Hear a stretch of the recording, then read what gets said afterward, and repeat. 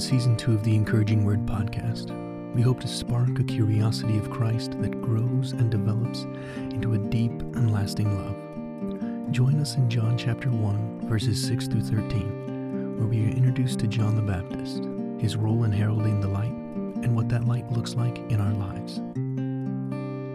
There was a man sent from God, whose name was John. He came as a witness, to bear witness about the light, that all might believe through him. He was not the light, but came to bear witness about the light. The true light, which gives light to everyone, was coming into the world. He was in the world, and the world was made through him, yet the world did not know him. He came to his own, and his own people did not receive him. But to all who did receive him, who believed in his name, he gave the right to become children of God, who were born not of blood, nor of the will of the flesh, nor of the will of man, but of God. John 1, 6 through 13. Our passage today starts with an introduction to John the Baptist. He is not to be confused with the author of this text, John the son of Zebedee, who preferred to leave his name out.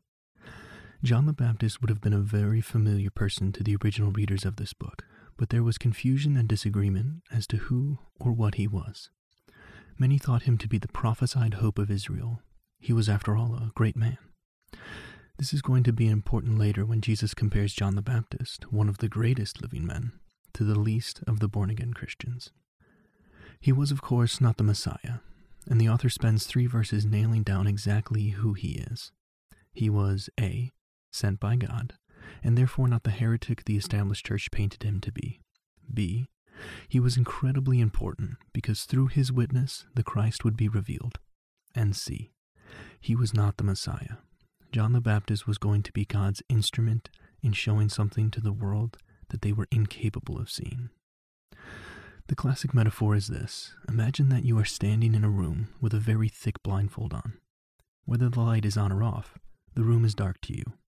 It isn't until someone takes off your blindfold that you can see what the light illuminates. The role of John the Baptist was to take this proverbial blindfold off.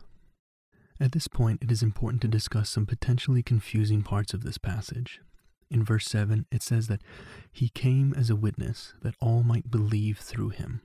This does not mean that all will believe, but that by his testimony the potential is there. In verse 9, we see a similar idea. The true light, which gives light to everyone, was coming into the world. The best explanation of this that I have found is from D.A. Carson, who compares this light to everyone as a small town that has one teacher. Everyone is not their student, but if you are a student, that person is your teacher. This brings us to the next idea.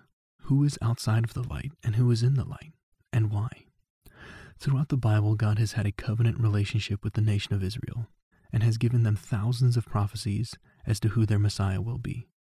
The nation was desperate to be saved, having been torn apart, killed, raped, enslaved, and in this time, occupied by the Roman Empire. When God chose to fulfill these prophecies by the life, death, and resurrection of Jesus Christ, much of Israel was blind to the fulfillment of these prophecies. They refused to believe that the mighty protector and liberator of their people was this Jesus of Nazareth, a carpenter's son. Those that cannot see the light are those that reject Jesus. Now on to those that are in the light, the place that we desperately want to be. Who is in this group? All who did receive him. Notice the verb here, receive. He is already coming to us. Who believed in his name. This isn't to say those who believe his name of Jesus of Nazareth. It is undisputed historical fact that a man was born in Bethlehem and later crucified. Do you believe in his name, his title of Christ? It is actually here that we find the distinction between many of the monotheistic religions of today. Islam believes Jesus was a prophet. Judaism believes he was a heretic and a revolutionary. Jehovah's Witnesses believe that he was a god, lowercase g. Only in Christianity do we believe that he was and is the Son of God, fully God and fully man, that he lived a perfect life, died, and was resurrected that he may be the one and only path of salvation. This is what the author is talking about when he says, believed in his name, in verse 12. What happens when we do this? We are born again, this time as children of God, with all of the rights and privileges of heirs to a kingdom. It is here in verse 13 that things can get a bit bogged down, but let's attack it in 3 sections. Who were born not of blood, nor of the will of flesh, nor of the will of man, but of God. So we have receipt of salvation by blood, by will of the flesh, and by will of man. Beginning with by blood, not only is salvation not guaranteed because of your heritage or by being a part of a covenanted group, but this salvation is available to those outside of the covenant nation. This was an especially hard pill to swallow for the nation of Israel that prized the purity of its bloodlines and its history as chosen nation of God. Nor of the will of the flesh. It is best to interpret this as passion. No matter how passionately you want salvation, this is not how it is attained. And finally, will of man. Imagine this as effort. No amount of effort will get you salvation. Verse 13 ends with the resolute and definitive source of salvation, God. It is only by Him and through Him that we are saved. I want to encourage you to think about what our role is as witnesses for Christ, how we can be evidence of the light to those who may be living in darkness. What does that look like? Is the difference between your life now truly that of night and day with your life before it was given to Christ? How are you keeping yourself accountable to assumptions of salvation based on heritage, passion, or effort? If you have any questions about what was said here today, or simply want to have a conversation about Christ, you can connect with us at email at benjamin@pmpodcast.com, or you can reach out to us on Instagram using the handle encouraging_word_podcast. Let's finish in prayer.